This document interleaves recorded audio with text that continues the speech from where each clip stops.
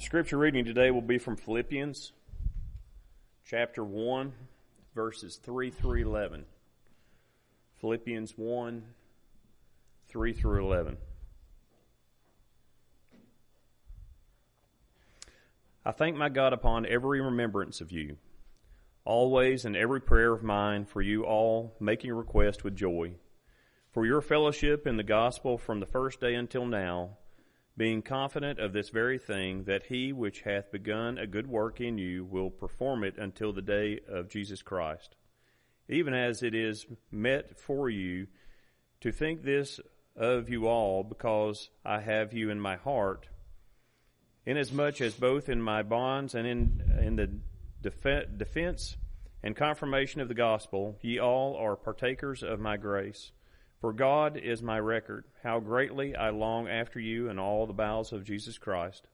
And this I pray, that your love may abound yet more and more in knowledge and in all judgment, that ye may approve things that are excellent, that ye may be sincere and without offense till the day of Christ, being filled with the fruits of righteousness, which are by Jesus Christ, unto the glory and praise of God.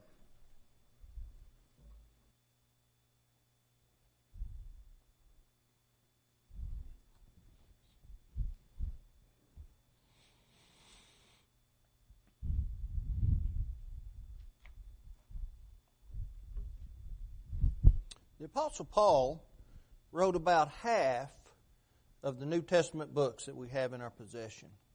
He signed his name to 13 of those, and I believe he was the author of the letter to the Hebrew Christians as well. And as we look at those letters, we come to find out in many of them there are sections of rebuke and correction, which targets sin and encourages those folks to do better, such as 1 Corinthians, or both Corinthian letters really, and the letter to the Galatian brethren. Though all of his letters had within them words of love and encouragement, the letter written to the church at Philippi is very different. It is simply a letter that demonstrates his great love toward them. Words of praise and affection. And within that letter, we begin to see the partnership faithful Christians have, and that they did have with the world's greatest evangelist apart from Christ himself. We see a church who stood with Paul in prayer, one who stood with him in fellowship and financial support. They were the best of benefactors to the Apostle Paul, when other congregations failed to assist him in those very needed areas. And he never forgot their ministry or their love towards him. As Paul began his letter, he used a word in verse 5 explaining exactly how that partnership came about and why he was so thankful for the congregation at Philippi. Let's go back and listen again to his statement. He said, I thank my God upon every remembrance of you, always in every prayer of mine, for you all making request with joy, for your fellowship in the gospel from the first day unto now. You see, he was thankful for their partnership. It was so great because of the wonderful fellowship they shared. That's really what we want to talk about this morning, the idea of fellowship. And of course, I'm going to use the recent holiday to frame my title. The title of the sermon this morning is, For What Are We Thankful? Now, this isn't a Thanksgiving sermon, but I wanted to use it for the title. If we're going to be able to understand the concept of fellowship between Christians, we need to understand what it truly is. Fellowship goes beyond what we normally think of fellowship. It is in actuality a partnership between those of like precious faith, 2 Peter 1:1. That's exactly what it is. When we think of a fellowship, let's turn our minds to the idea that it is actually what we intend is it is a partnership. A partnership. Now, let's go back to the question in the title of the sermon. For what are we thankful? One of the things I know that we're thankful for is the fellowship that we enjoy. Christian fellowship, if we're going to understand it, we have to begin with understanding that it has a common origin. That's our first point. It has a common origin. Our origin is the result of being engaged to Christ. Now that sounds odd at first, doesn't it? But when we look in Matthew 25, 1 through 13, and we begin to read the parable of the 10 virgins, those 10 ladies were waiting for the return of the bridegroom. In the Jewish culture, to be engaged to a person was to be legally bound to the future spouse. If one wanted to break that engagement, they had to get a legal divorce. So if they became engaged, they were connected. And they were together, and they would become one unless there was a legal divorce. It's just like when Joseph thought to put Mary away, when he found out that she was pregnant and he didn't understand the circumstances. He was going to put her away privately. He was going to divorce her. Well, they weren't married. Yes, they weren't married, but he was described as her husband in Matthew 1:19 because legally he was bound to her. So when we think of the idea of being engaged, someone says, well, Paul uses the example of Christ's relationship to the church in Ephesians 5 like husband and wife. Exactly. He does. But are we married to Christ yet? Let's think about that. When Christ returns, the church, will be presented as a bride to Him, being perfect, without blemish. But we can say we're married to Him because Joseph was Mary's husband. But we're engaged to Him right now. The church is engaged, and when He comes again, that will be the marriage. That's what the 10 virgins were waiting on. They were waiting on the marriage to happen. And then following that, the marriage feast. We're engaged to Christ, and we're waiting on the feast. That's the common origin. And our origin is based on the fact of our giving ourselves to Christ. See, this has to be a mutual agreement. Not in how we give ourselves to Him, but just the fact that we do give ourselves to Him. We're to be faithful to Him and to Him alone. That's the origin, right? That's how it all begins. That's how the partnership started with Paul and the Christians at Philippi. Paul, what he was doing was writing to a very select group of folks in Philippi. He wasn't writing to everyone in Philippi. Everyone in Philippi didn't have the common origin that Paul and those people had at the church, but the Christians did. Now, to be engaged to Christ means we must enter into Christ. See, we think of engagement in the sense of our culture, right? So it would not match up if we were using what our culture considers engagement. But we're talking about the Jewish culture. That's what Christ taught. That's what Paul taught. That's what Peter taught. They lived under that Jewish religion. And so if we're going to enter into an engagement, that means we are obligated to one another. But here's what Satan has convinced most of the world. He says all you have to do is to respond to Christ in an emotional way. All you have to do is to be sorry for your sin. Now that's necessary. All you have to do is to decide to stop living in sin. That's necessary. We call it repentance. But then he says it ends there. The Bible tells a different story, doesn't it? The Bible tells a very different story.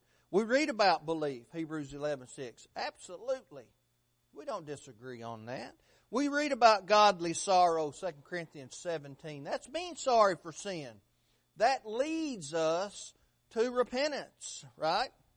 Acts 2:38. Then we believe in the confession of our belief in Christ being the Son of God being made. Absolutely. I don't know anyone who claims to be a follower of Christ who would disagree with that, Romans 10:9 and 10. But then it stops there.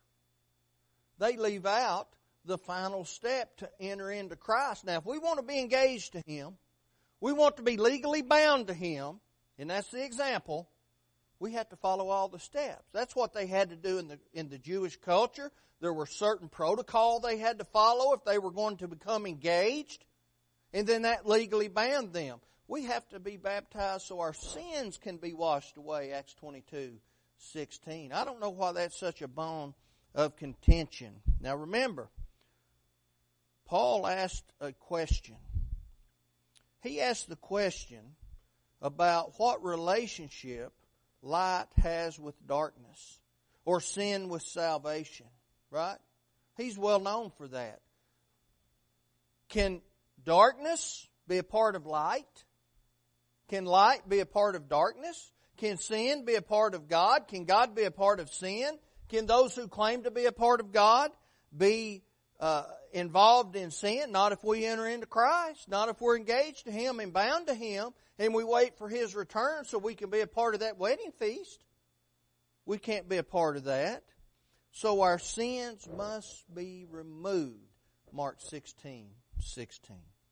Then one goes from fellowship with Satan to fellowship with God and His faithful. That's the good news, isn't it? That's the good news. And that's the common origin that we enjoy as partners with others of like precious faith. Why? Because we're engaged to Christ. Because we entered into Christ. We're thankful for the fellowship that we enjoy with each other. When we consider one another, we're thankful for this fellowship. But I want us to think of it in the way that it truly is. That doesn't mean we do not have interaction with each other. That doesn't mean that we don't have meals together. We can't share a cup of coffee. That we can't just simply spend time together. But it is so much more than that. We need to consider the whole concept of what fellowship is. It is a partnership, and because of that partnership, we can go back and we can see a common origin, and then we can see a common obligation. That's our second point. I want us to notice a couple manifestations of that obligation. First of all, we have an obligation of prayer. We are obligated to pray for one another. Why? Because it's important. God's asked us to do it. We need it in our lives. Notice Paul, though he was in prison, he still loved and was concerned for these folks in Philippi, Philippians 1 verse 7. He prayed for their continued faithfulness, verse 4. He prayed for their welfare each time he prayed. Can you imagine that? I'm just curious when I study Paul and I get on the topic of prayer, and every single prayer he prayed, he mentioned these folks in Philippi. He didn't forget about them when he was dealing with Corinth, when he was preaching at Corinth. He didn't forget about them when he was a preacher in Ephesus. He didn't forget about them when he was writing letters to Timothy and Titus and Philemon. He didn't forget about them when he was writing letters to Rome and he was wanting to go to Rome, and he talked about that, and he was consumed with the fire to go to visit those folks in Rome, to impart gifts to them. He wanted to help them, but he didn't forget about those in Philippi. And you know what that tells me? When he was concerned with those in Philippi and he was praying for them, he didn't forget about those in Corinth. He didn't forget about those in Rome. He considered Timothy and Titus and Philemon. Have you ever gone to sleep at night praying? That's what I think of when I think of Paul. Paul was faithful in his prayers for each other because it's an obligation that we ought to want to be tied to. We need to pray for each other. We need to pray for continued faithfulness, continued health. We need to pray for happiness. We need to pray for all of these things. And Paul thought about these folks. And it was a fellowship. It was a partnership, right? Our fellowship should bring each of us together to the throne of God. We ought to love one another in that way. We ought to lift up the names of our brethren at all times. We ought to approach God. Do we when our brethren are hurting? James 5:14. Let's pray for our brethren when they're hurting, when they need help. they can't be with us, or they're sick, or terrible things are happening? What about, are we thankful when our brethren have joy in life? Romans 12:15. Is there a greater way to participate in someone's joy than to thank God for that joy in prayer? I don't think there's a greater way to be a part of someone's joy than to pray to God. Our fellowship of obligation ought to allow us to think wonderful things about our brethren. Because we do that, we pray to God for the blessings of life for each other and eternity for each other, 1 Timothy 2:1. Our fellowship unites us into one obligation of prayer, and it also unites us into the obligation of partnership. We've talked about partnership. Let's talk some more about it, because it is very important when we think of the idea of fellowship that what we really think about is partnership. Paul thanked the church in Philippi for assisting him in carrying out the gospel. When we think of a partnership, is there a part of that partnership that is less important than the other? Two people go into business with each other. Is one of them more important than the other? If it's a good business, I'm not talking about making a mistake and partnering with someone maybe you shouldn't have. I'm talking about a business you go into. What about this? And we talked about marriage and how we're engaged to Christ. What about the marriage partnership? Is one more important or less important than the other? Well, of course it's not. Of course it's not. That's what makes it a wonderful fellowship. Both are equally important, and both have equal obligations to that partnership. These folks stood with Paul when he was in need, Philippians 4 verse 15 through 19. They were his greatest partners in reaching the lost. They were his greatest comforters when he suffered. Our partnership goes beyond simply coming together and worshiping and eating and enjoying the love we have for each other. That is important. We've got to have that. And that's one of the great benefits of our partnership.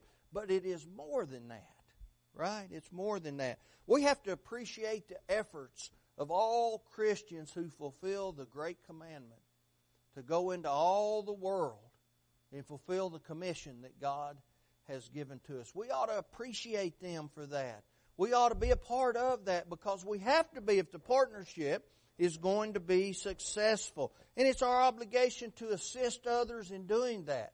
We are one of the greatest examples here at White Oak of doing that.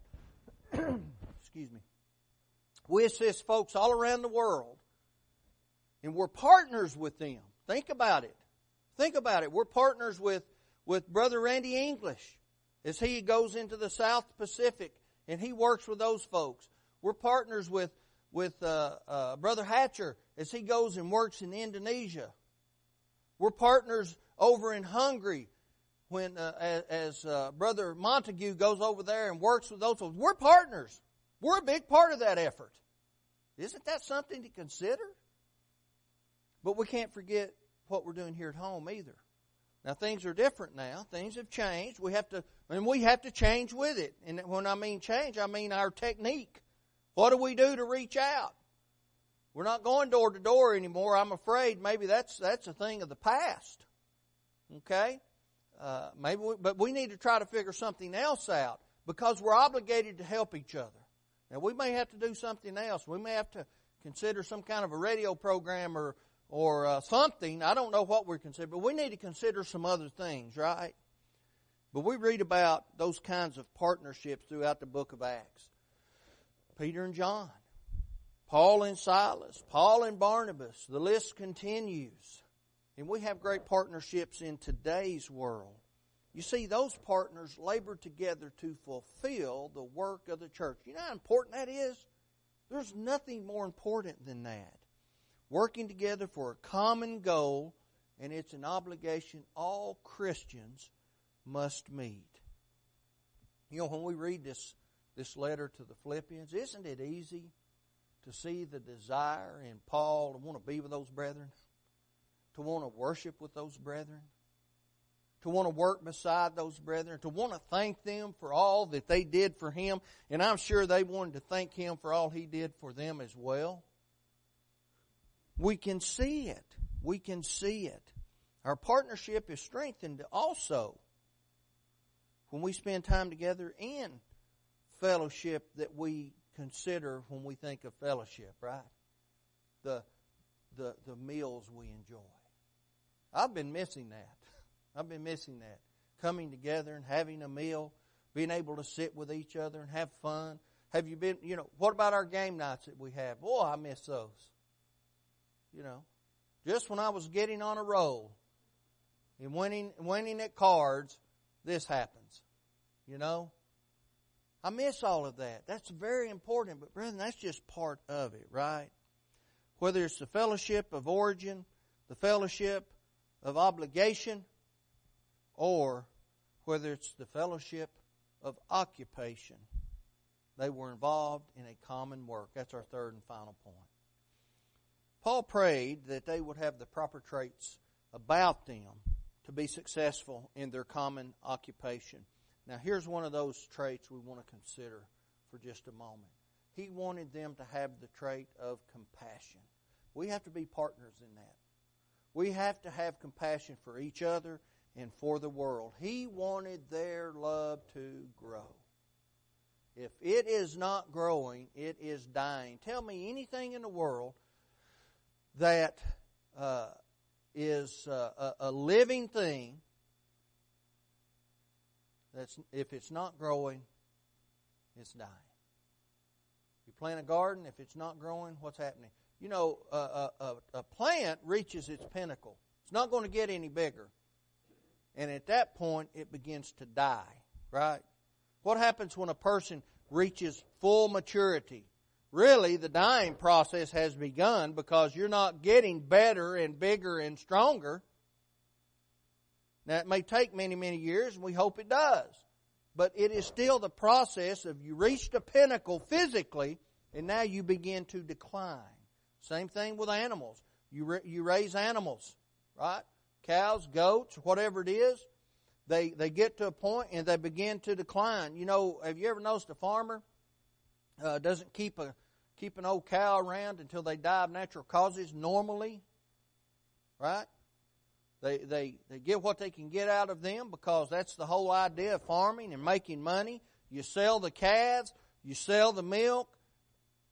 When something gets to the point that it's not going to be producing very much, if you're talking about cattle, it becomes hamburger, right? You got to get something out of it before it declines to the point where it's useless. And so we have to grow our love. Our love has to be the same way. Now, here's the thing about being a Christian. We never stop growing in our Christian lives. That's a good thing because we're eternal. There's an eternal part of us. And as we live in this physical world, our love needs to grow. Our Christianity needs to grow. When he was asked what the greatest commandment was, Jesus made this reply. Matthew 23, beginning with verse 37. He said, "Thou shalt love the Lord thy God with all thy heart and with all thy soul and with all thy mind. This is the first and great commandment."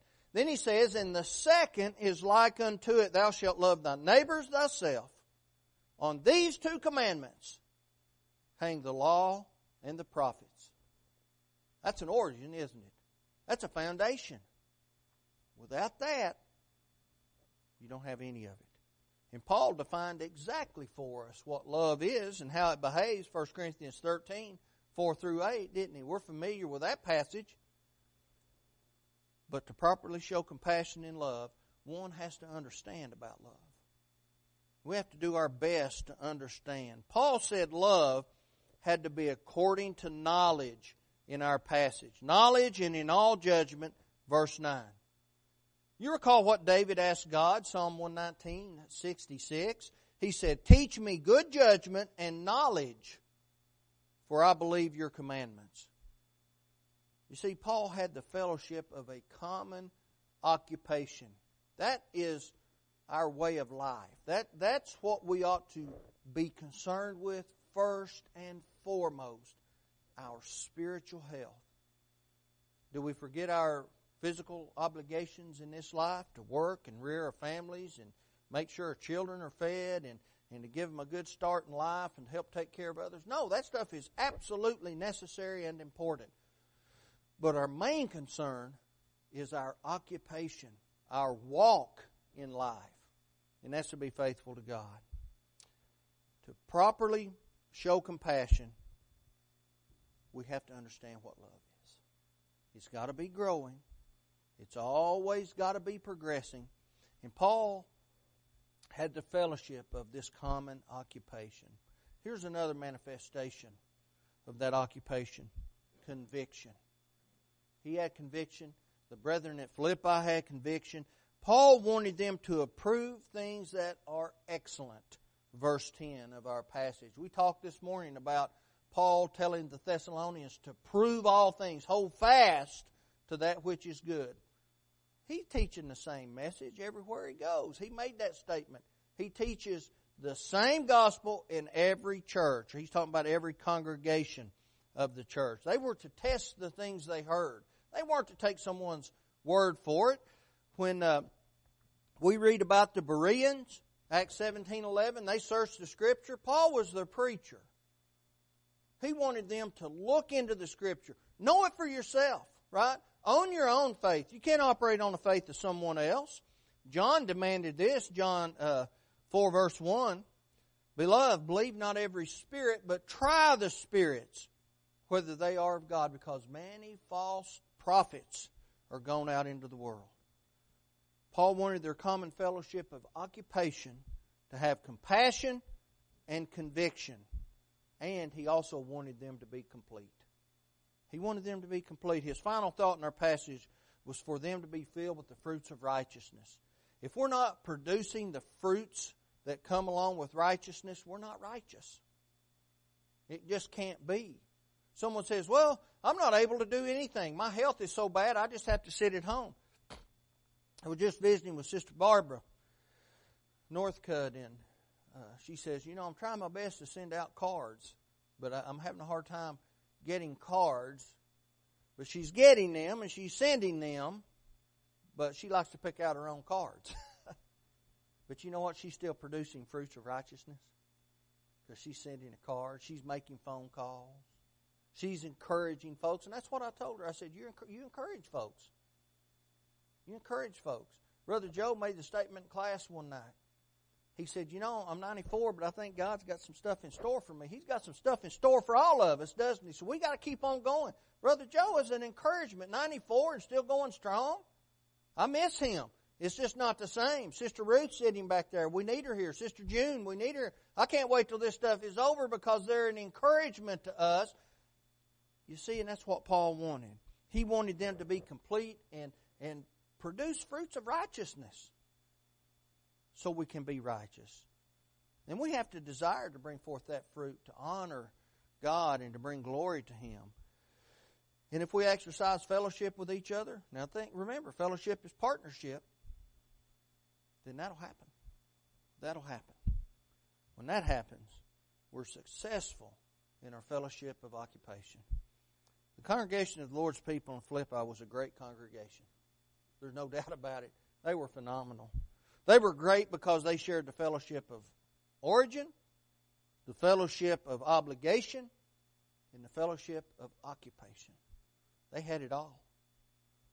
When Paul wrote to them, he was bragging on their greatness, not in a prideful way, but we all need encouragement, don't we? Even those who are doing things are going well in their lives. Let's encourage them to maintain that, right? Let's encourage them to maintain that. And as a result of that, they grew stronger, they honored God, they fulfilled their obligations, and he wrote this letter of love and commendation to them because he had all those feelings. And they were good folks. It reminds me of the congregation here at White Oak. We're a great congregation. And White Oak's a great congregation for all the same reasons that Philippi is a great congregation. But when we consider fellowship, let's think of partnership because that's really what it is. And I know that we are thankful for the fellowship that we share. We've talked about how to become a member of the Lord's church, and that's the first step in fellowship. We talked about the faith and repentance, the confession, the immersion in water, coming and living a faithful life following that. That's just initial entrance into Christ. Remember, we're engaged to Him, but we have to enter into Him first. If you haven't done that, we implore you to do that today. If you've become unfaithful, and that happens from time to time, we want you to come back. We want you to enter back into that relationship. Remember, that engagement doesn't end unless there is a divorce. God hasn't divorced any of us. Now, He might have to eventually put us away, but not while time is still turning. We always have an opportunity to come back to Him and to get back into the light with Him and walk faithfully. If you need to answer this Lord's invitation, do that as we stand and as we sing.